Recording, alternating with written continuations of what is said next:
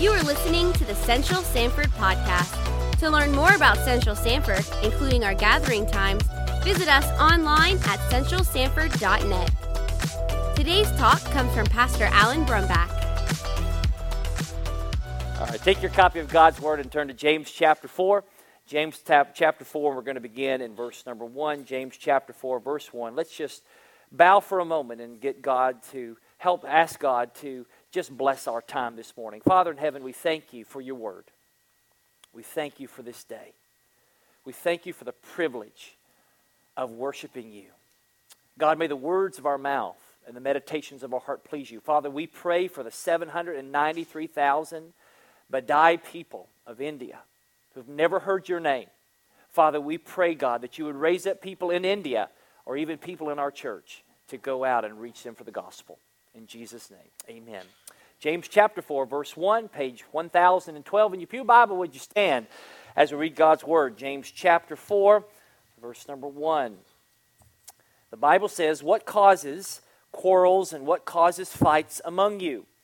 Is it not this, that your passions are at war within you? You desire and do not have, so you murder. You covet and cannot obtain, so you fight and quarrel. You do not have because you do not ask. You ask, do not receive because you ask wrongly, to spend it on your passions. You adulterous people, do you not know that friendship with the world is enmity with God? Therefore, whoever wishes to be a friend of the world makes himself an enemy of God. Or do you suppose it is to no purpose that the Scripture says he yearns jealously over the Spirit that he has made to dwell in us? But he gives more grace. Therefore, it says God opposes the proud, but gives grace to the humble. Submit yourselves, therefore, to God. Resist the devil, and he will flee from you. Draw near to God, and he will draw near to you. Cleanse your hands, you sinners, and purify your hearts, you double-minded. Be wretched and mourn and weep. Let your laughter be turned to mourning, and your joy to gloom. Humble yourselves before the Lord, and he will exalt you." You may be seated. We live in a day of conflict, right? You can't go very far without somebody being upset at somebody else. Either it is in person or on social media or on the television. We live in a day of conflict. And in this day of conflict, we tend to find situations in our lives where we get involved in the same types of conflict. And you may have heard great stories of great conflicts, and maybe to some of you this morning this story may resonate, but have you ever heard of the Dassler brothers? You may have never heard of these two brothers. One is Adolf and the other Rudolf. They're two German men who grew up in Germany, and they actually started a shoe company together, a company that would start in their mother's laundry room. And their business began to boom because they were one of the first companies to make kind of what we see as modern-day tennis shoes. And their business boomed starting really in 1932 when they asked Jesse Owens to wear their shoes, the Dassler Brothers shoes, at the 1932 Olympics in Berlin, Germany. And it was there that, if you remember, Jesse Owens won the gold medal in his race, and that just gained all kinds of attention because the brothers were the first ones to use rubber soles in the shoes. For up until that time, it was just really leather. So you imagine running on a track in leather shoes.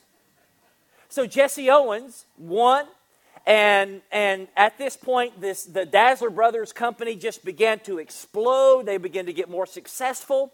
And then World War II happened. And it was in World War II, in the midst of all of this great success, that the two brothers, Rudy and Adi, began to have a conflict. With success comes some stress that comes upon that. But there was a moment while the Allied troops were bombing Germany that they were getting into a bomb shelter. And Rudy and his family were already in the bomb shelter. And Adi was getting his family in. And Adi made some sort of offhand comment about the Allied troops. And it was Rudy who kind of halfway heard the comment and thought that Adi was making fun of his family. And it was from that moment on that the brothers never spoke to each other again. As a matter of fact, they divided their company and they waged war against each other. Adi took half of the company, Rudy took the other half. And Adi took his company and named it, after his name, Adidas. Rudy took the other half of the company and he first named it Ruma, but then he named it Puma.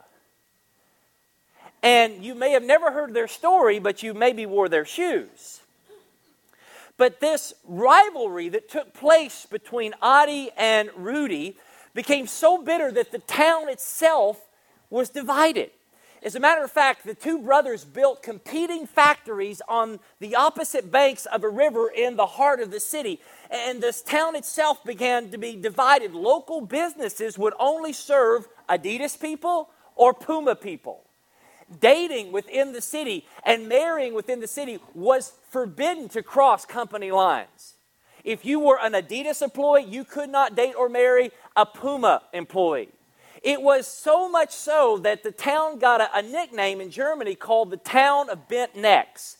Because the first thing that you would do when you met somebody in the town is you would bend your neck down to see what kind of shoes they had on. It wasn't until 2009 when the employees of both companies ended 60 years of feuding by playing a friendly soccer match. But by then, both Rudy and Adi had both died, and they died within 4 years of each other. But even in death, their animosity continued as they were buried at opposite ends of the same cemetery as far away from each other as possible.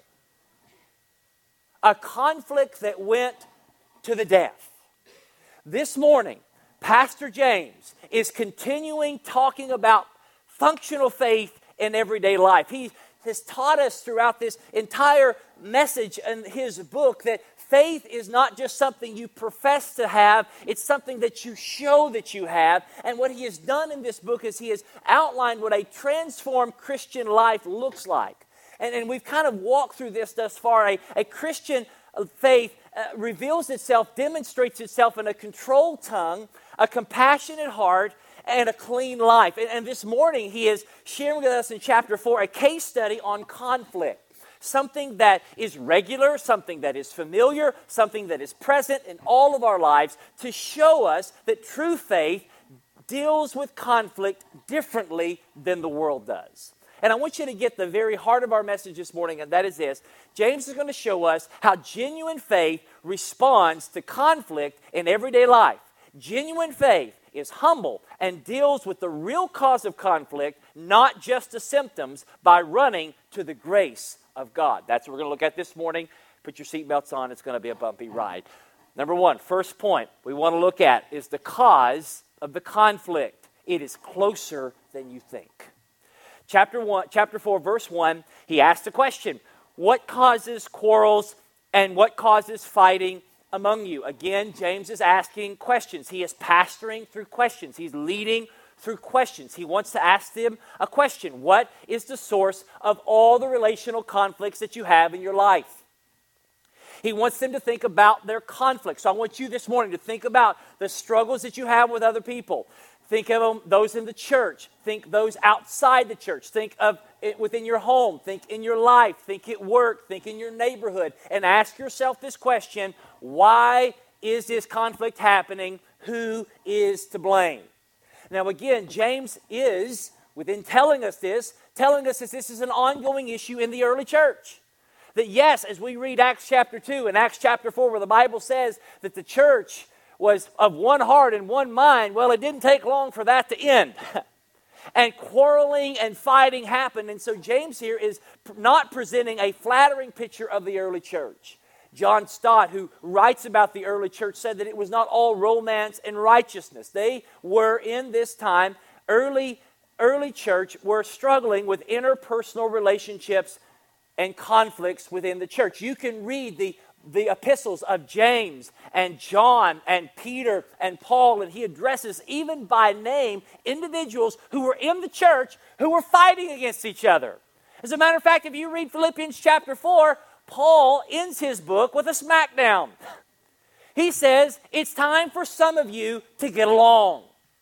So what James is asking, the question that I want to ask you this morning, is that what is going on? What is the cause of the conflict that you have with other people in your life? Because in James's understanding, this is not something occasional. This is something that's ongoing and it is common. And when we are confronted with our conflicts, when we're confronted with a passage of Scripture like this, we tend to blame other people. And we begin to think, well, you know what, if they weren't this way, or if they didn't say this, or if they didn't do that, we wouldn't have any problems. And maybe in your mind you think, you know what, the reason I'm struggling with my husband or my wife or my kids or my neighbors or my co-workers or somebody in church is because they're unreasonable. They're inconsiderate. They're selfish. They're self-centered. They're arrogant. And if they weren't that way, there would be no problems. And if you listen to maybe how you talk, you can even maybe hear what a child sounds like. James here, however, does not let us answer the question of conflict by blaming other people. He tells us that the cause of the conflict is not everyone else. The cause of the conflict is me. And it's you. James answers this rhetorical question by saying this. Is it not this? What is the cause of quarrels and fights? Is it not this, that it is your passions at war within you? The cause to James is not confusing. It's not mysterious. It's not demonic. It is not something outside of you, but it is something inside of us all.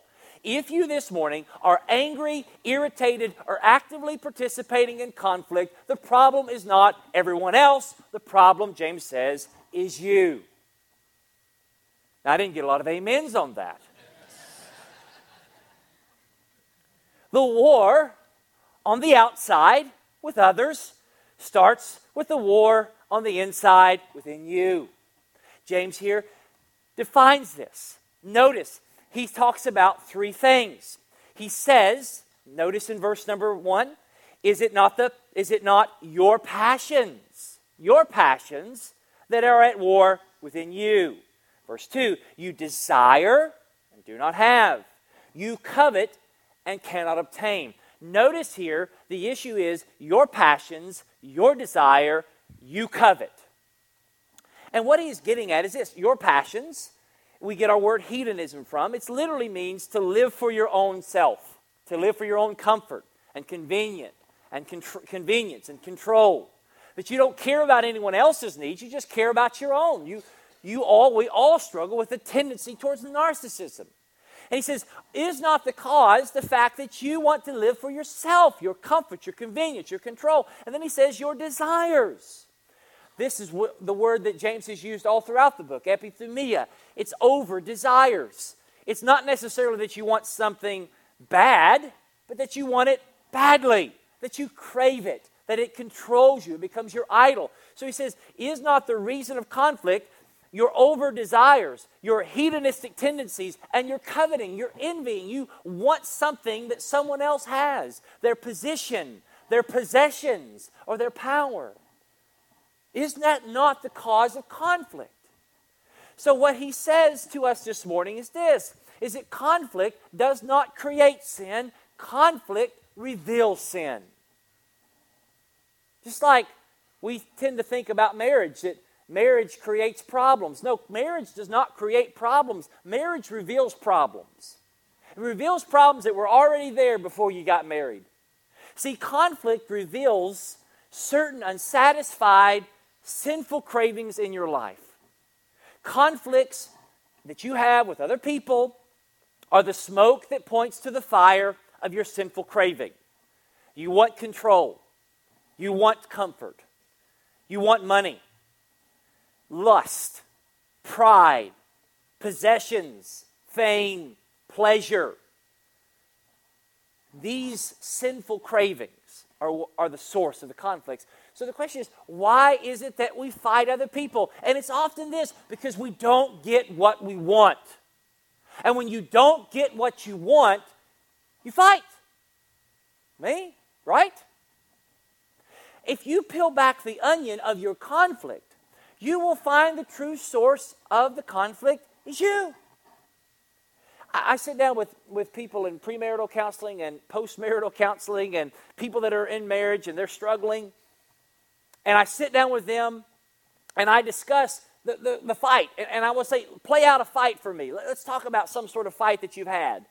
And we begin to hear his side and we begin to hear her side. And then I begin to kind of ask them some questions. And once we boil the sucker down, we find that what typically is the cause of the disagreement, the cause of the conflict within the marriage, is some sort of unmet need or unrealistic expectation that the other person had of the spouse. For example, the wife may have had this expectation that the husband was always going to be romantic, that he was always going to be loving, and always going to be gentle, and always going to treat her like he did on their first date. And so in her mind, that when they get married, he's just going to be Prince Charming. And then now she wakes up to Bubba. And Bubba has traded in his upper chest for lower drawers. And he's not as sweet and as kind. And so he doesn't give her the romantic love that she feels like she needs. And he has this idea that she's going to be as loving and as sweet and as excited to see him as she used to be. And now, she's not. And what happens is that, and that's a funny example, but I'm hoping to kind of illustrate it in a way, is that there's this unmet expectation, unmet need, unrealistic expectation. Let me just share with you that, and I'm getting ahead of myself, but only God can meet your expectations. If you're marrying somebody to complete you, good luck. But what I'm trying to say is that the cause of your conflicts, if you boil them down, is typically, if not always, an issue in your heart. When you get upset on I-4 and you get angry, and some of you need to repent right now,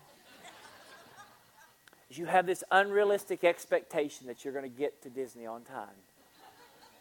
But if you boil things down, you'll see that all these conflicts are symptoms, not the cause. The cause is our sinful cravings. That's what James is saying here. But he's not only talking about the cause, but he's also going to talk about the core. You go to the very core of the cause, and he's going to tell us that it is worse than we think. We laugh about it. We make light of these unmet expectations and unmet needs and unrealistic expectations. And from our perspective, we just see them as fights and quarrels. But from God's perspective, notice how he kind of changes it. In God's perspective, he calls it war and he calls it murder. You know, Jesus, in Matthew chapter 5, when he was talking about the Ten Commandments, he said, "You have heard it said, you shall not kill." But if you read what he says in Matthew chapter 5, he says, "But if you hate your brother, if you are angry at your brother, it's the same as murder." That if you boil it down, we minimize it. We say, "Oh, I've just got an issue with this person. Oh, I've just got a problem with this." But if you minimize this issue and you just say, "You know what, it's private, it's personal," you're missing really the very core of it, because here's what you have to understand. When we examine our conflicts more carefully, we will see that our conflict is ultimately not with other people, but it's ultimately with God. The reason we fight with others is because we're inwardly fighting with God. And you say, "Well, how is that true?" Well, you know what? If you have unmet needs and unrealistic expectations, it could be that you see the circumstances of your life as being horrible, and you're upset with God because your circumstances are not what you think they should be, and you lash out, and in displacement, you fight somebody else because you're not getting what you need. Because listen, if you really boil it down, the core of the conflict is with God. And here's what he says in verse number 2. He says, "You do not have because you do not ask." He talks about two ways in which this conflict with God manifests itself. Number one, in prayerlessness. You do not have because you do not ask. You are willing to fight with others rather than pray to God. He's just told us that every good gift, every perfect gift is from above, from the Father. Everything in your life that's good is from God. But our sinful cravings, our passions, our desires, our coveting blind us to that truth. We don't see that. So we fight with others rather than pray because we've lost sight of the goodness of God.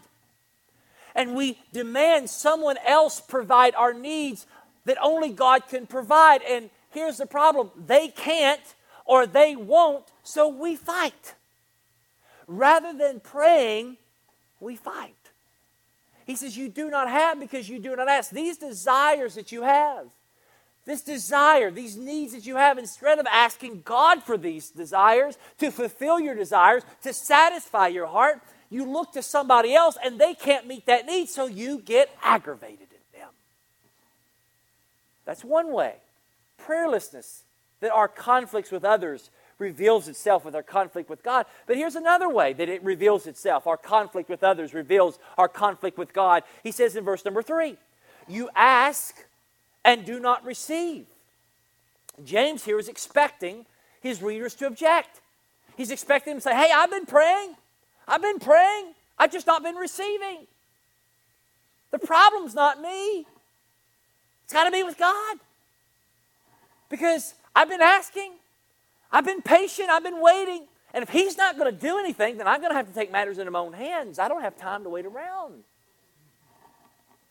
And he says the reason that you don't receive is because you ask wrongly. Because you are spending it on your own passions. We're going to talk about that here in a second.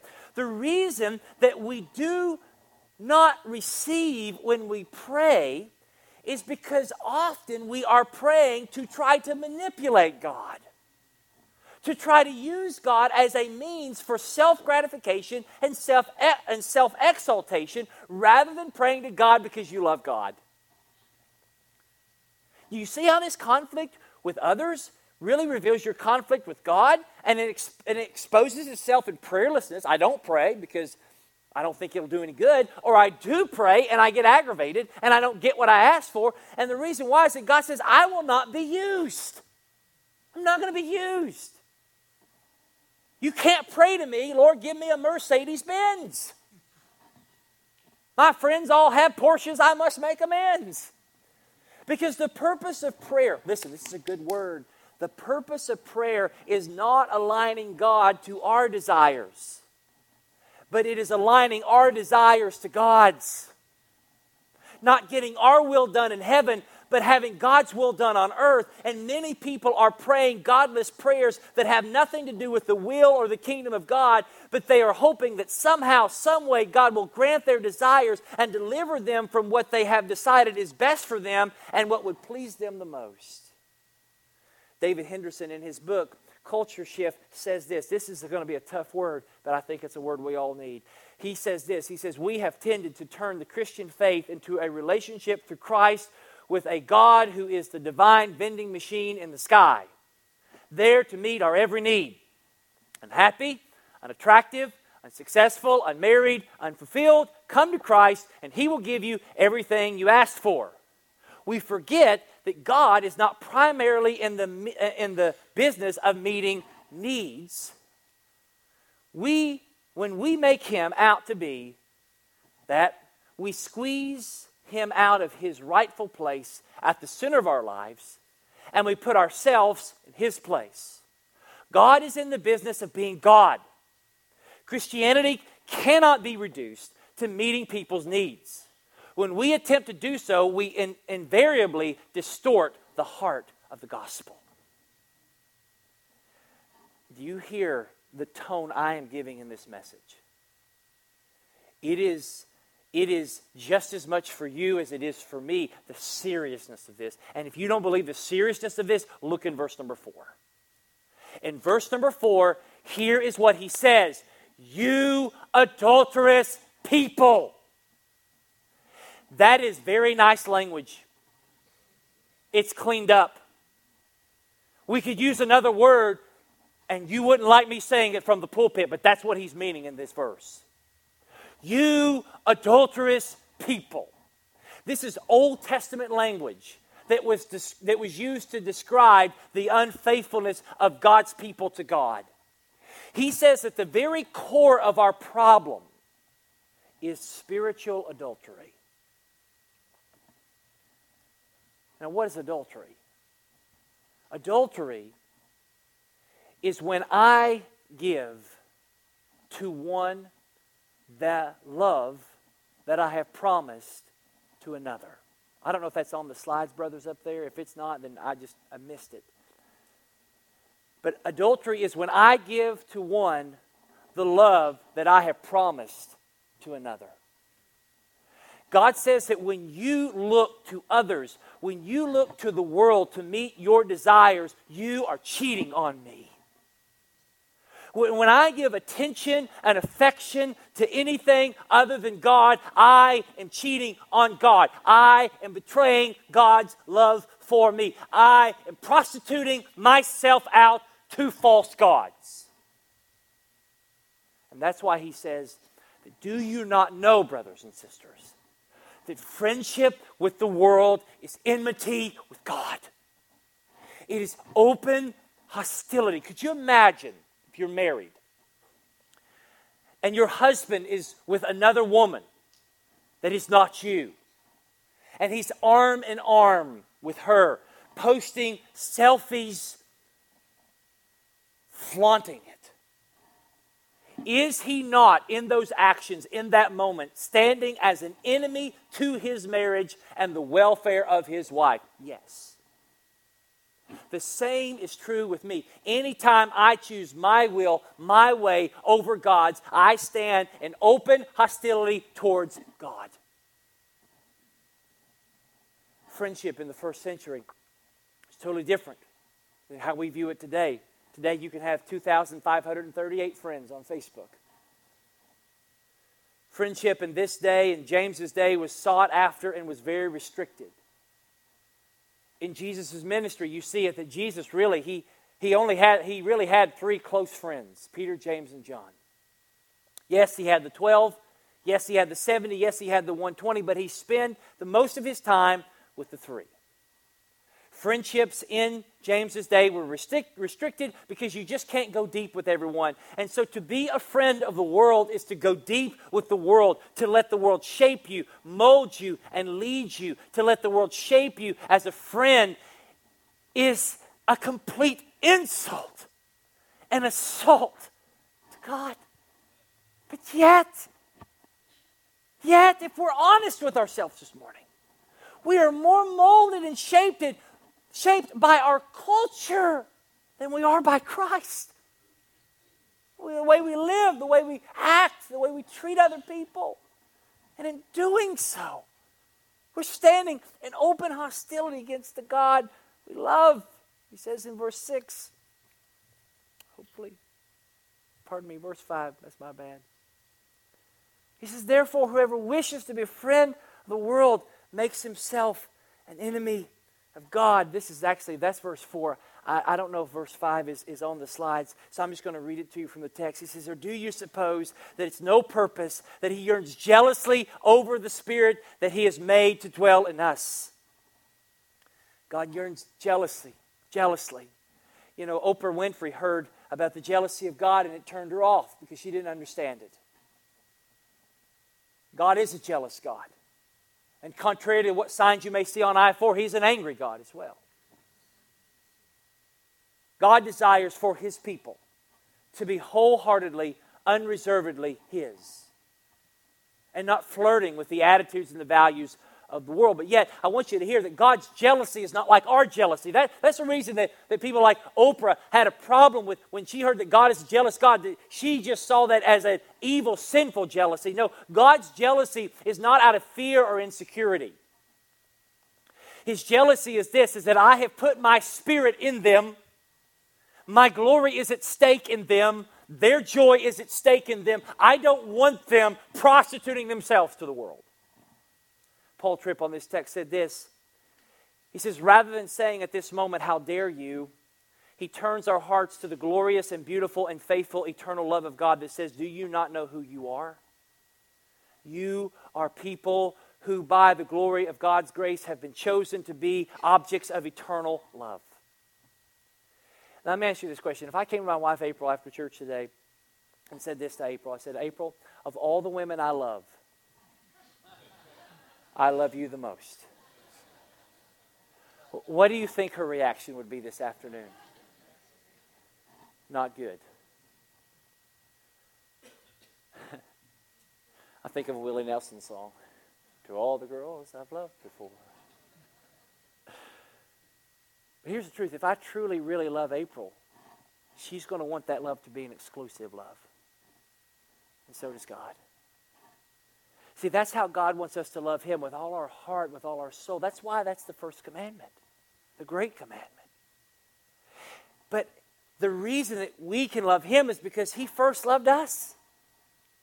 And because He loves us, He does not want a fickle, unfaithful, selfish, wandering heart. He wants us to see Him as the supreme treasure and delight, the one we truly want, the one that satisfies our hearts and our souls. And when we get to that place, we're going to find the cure. Let me give you the last point real quickly. The cure of the conflict. It's easier than you think. The cause is closer than you think. It's you. It's worse than you think. It's with God. It's easier than you think. You know, if I see that the main cause of my conflict is not with others but with God, then the only way that I can solve the conflict I have with others is I have to find the cure of my conflict with God. Here's the good news. That God in Jesus Christ is in absolutely everything necessary for you to have a right relationship with God. I love verse 6. Now we're going to use it. Say this with me. But He gives more grace. Do you realize He doesn't give more justice? Justice is getting what you deserve. He doesn't give more mercy, even though He does give us mercy, but mercy is not getting what we deserve. But what He gives us is He gives us grace. It's better than we deserve. That God's disposition towards those of us who are quarreling and fighting is grace. That He is eager to give us grace. In spite of our sinful, wandering hearts, He gives us grace upon grace. Aren't you glad that God's not just a God of second chances? If He was just a God on second chances, I'd been in trouble a long time ago. I'm probably on my 1,000,000th chance right now. But He gives more grace. He just keeps showering grace. The fact that you're not in hell at this moment is the sheer grace of God. There's an Old Testament story. It's actually a book. It's called Hosea. Hosea was an Old Testament prophet. And God told him, I want you to live out the prophecy I have against my people. He says, I want you to marry a prostitute named Gomer. Now that should be a first sign to you that something's not right with her. Her name is Gomer. Men in this church, single men, do not marry a woman named Gomer. Parents, do not name your children Gomer. Even if your last name is Piles, don't do it. So they get married. And she cheats on him repeatedly. They even have children, or she has children, and they name one of their kids, Not Mine. Hosea names the kids. And here is Not Mine.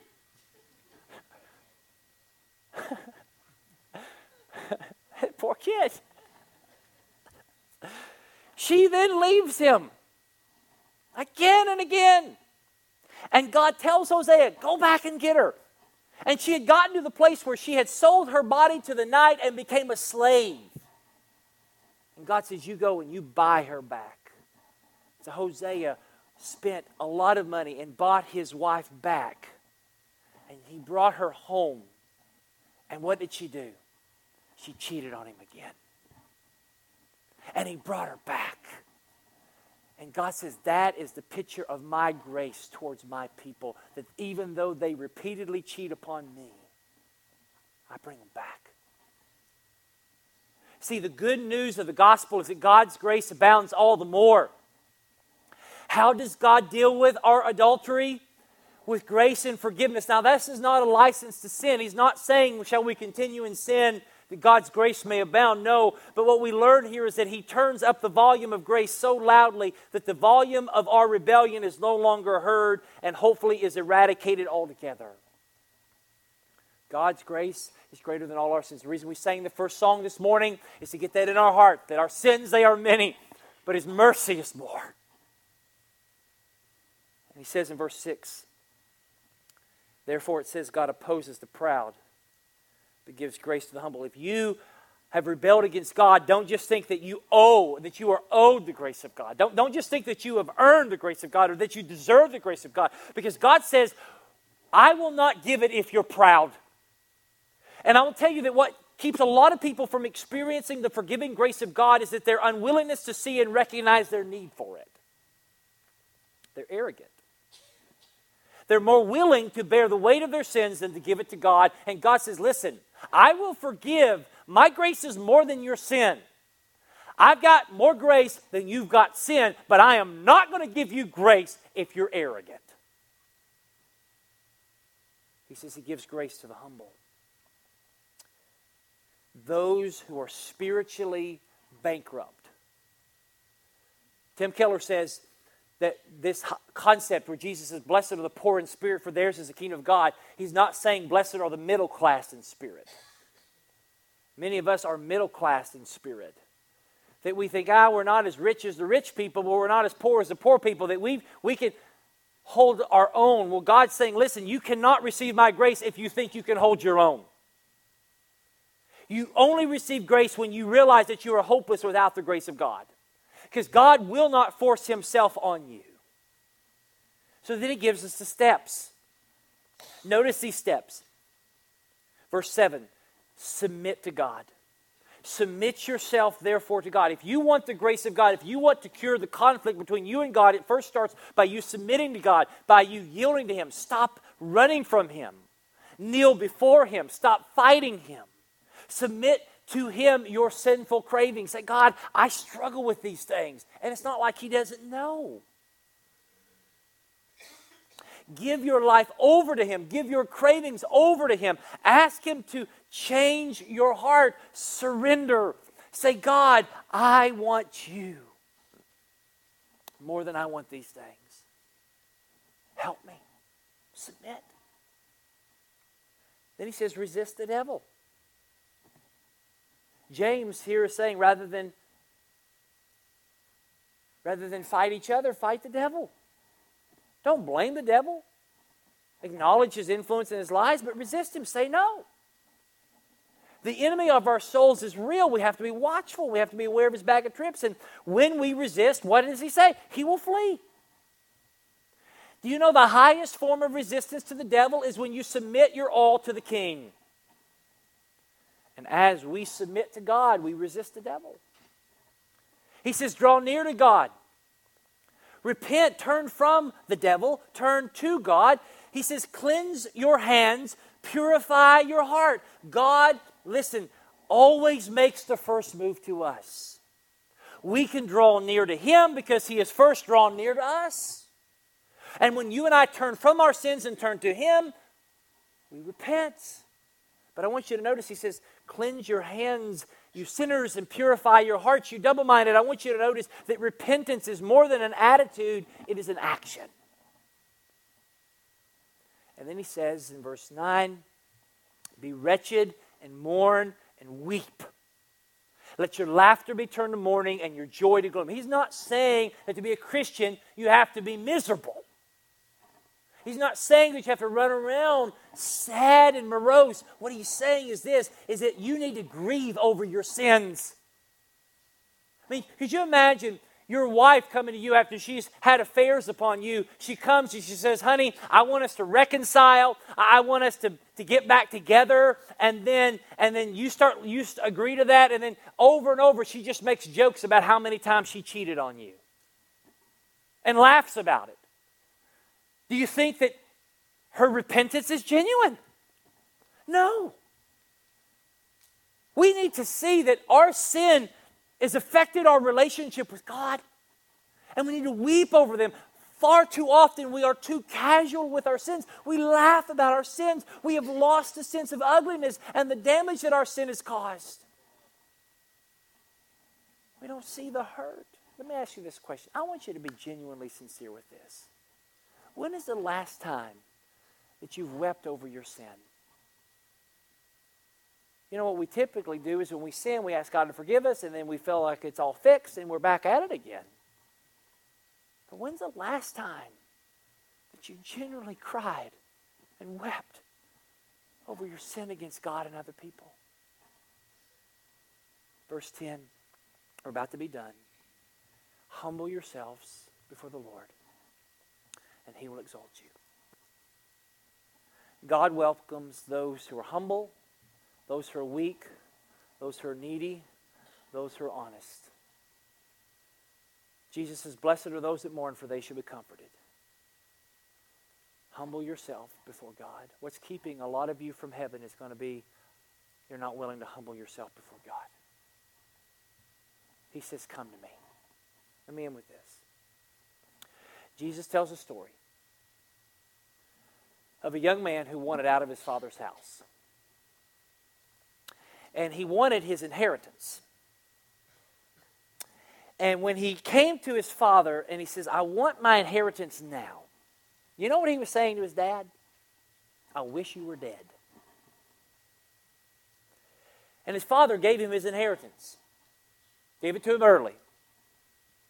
And in just a short time, if you remember this story, the young man lived for himself. And after he lived for himself, he found himself alone, by himself, in poverty. He wasted all of his money. He was broke, he was desperate, and he was dirty. Then the Bible says, Jesus says that he came to his senses. And in his mind, he said, you know what, if I go back home to my father's house, the guy that I wished was dead, and I beg for his forgiveness, maybe, just maybe, he'll give me a job as a slave. You remember this story? But if you remember this story, as this young man, in a posture of humility, comes running to the house, his father sees him, and as he sees him, he begins to run towards him with outstretched arms of love and forgiveness. And the dad said to the son, he says, wow, my son who is dead is now alive again. He has come home. And the father forgave the son. But you know the interesting part of that story is he treated his son not as a slave. He treated him as a son. He exalted his son even though his son didn't deserve it. What am I saying this morning? You thought it was going to be all about conflict with other people and give you 10 tips to not fight your sister.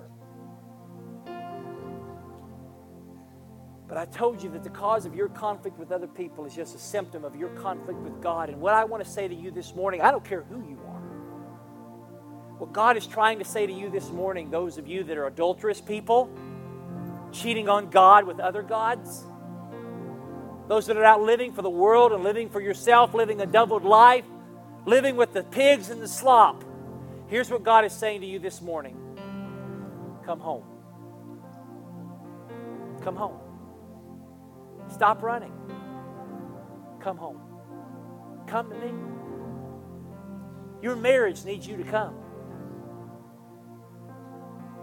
You know what's going to cure the problems in your marriage, men and women?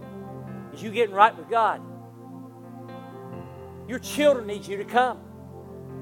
You know how you can be a better parent? Is that you come to God. You get right with God. Your friends need you to come. You want to be a better friend? Be the friend of the one who will never let you down. Your community needs you to come. This church needs you to come. You'll never be able to deal with the conflict you have with others until your conflict with God has been resolved. Here's some good news. 1 John 1:9. If we confess our sins, He is faithful and just to forgive us of our sins and cleanse us from all unrighteousness. Jesus says this morning, I don't care who you are. I don't care what you've done. I don't care how many people you've been with, how many times you've cheated on me. Just come to me. Come to me. I'll give you rest. So this morning, I want us this morning to really think about our hearts, to do some inventory this morning. And maybe some of you just need to come down to this altar and just come to God. Some of you, not for salvation, but just to come in general repentance and genuine repentance. Some of you, you need to come for salvation. You need to give your heart to Jesus this morning. But I want to call the church this morning to repentance, to come home.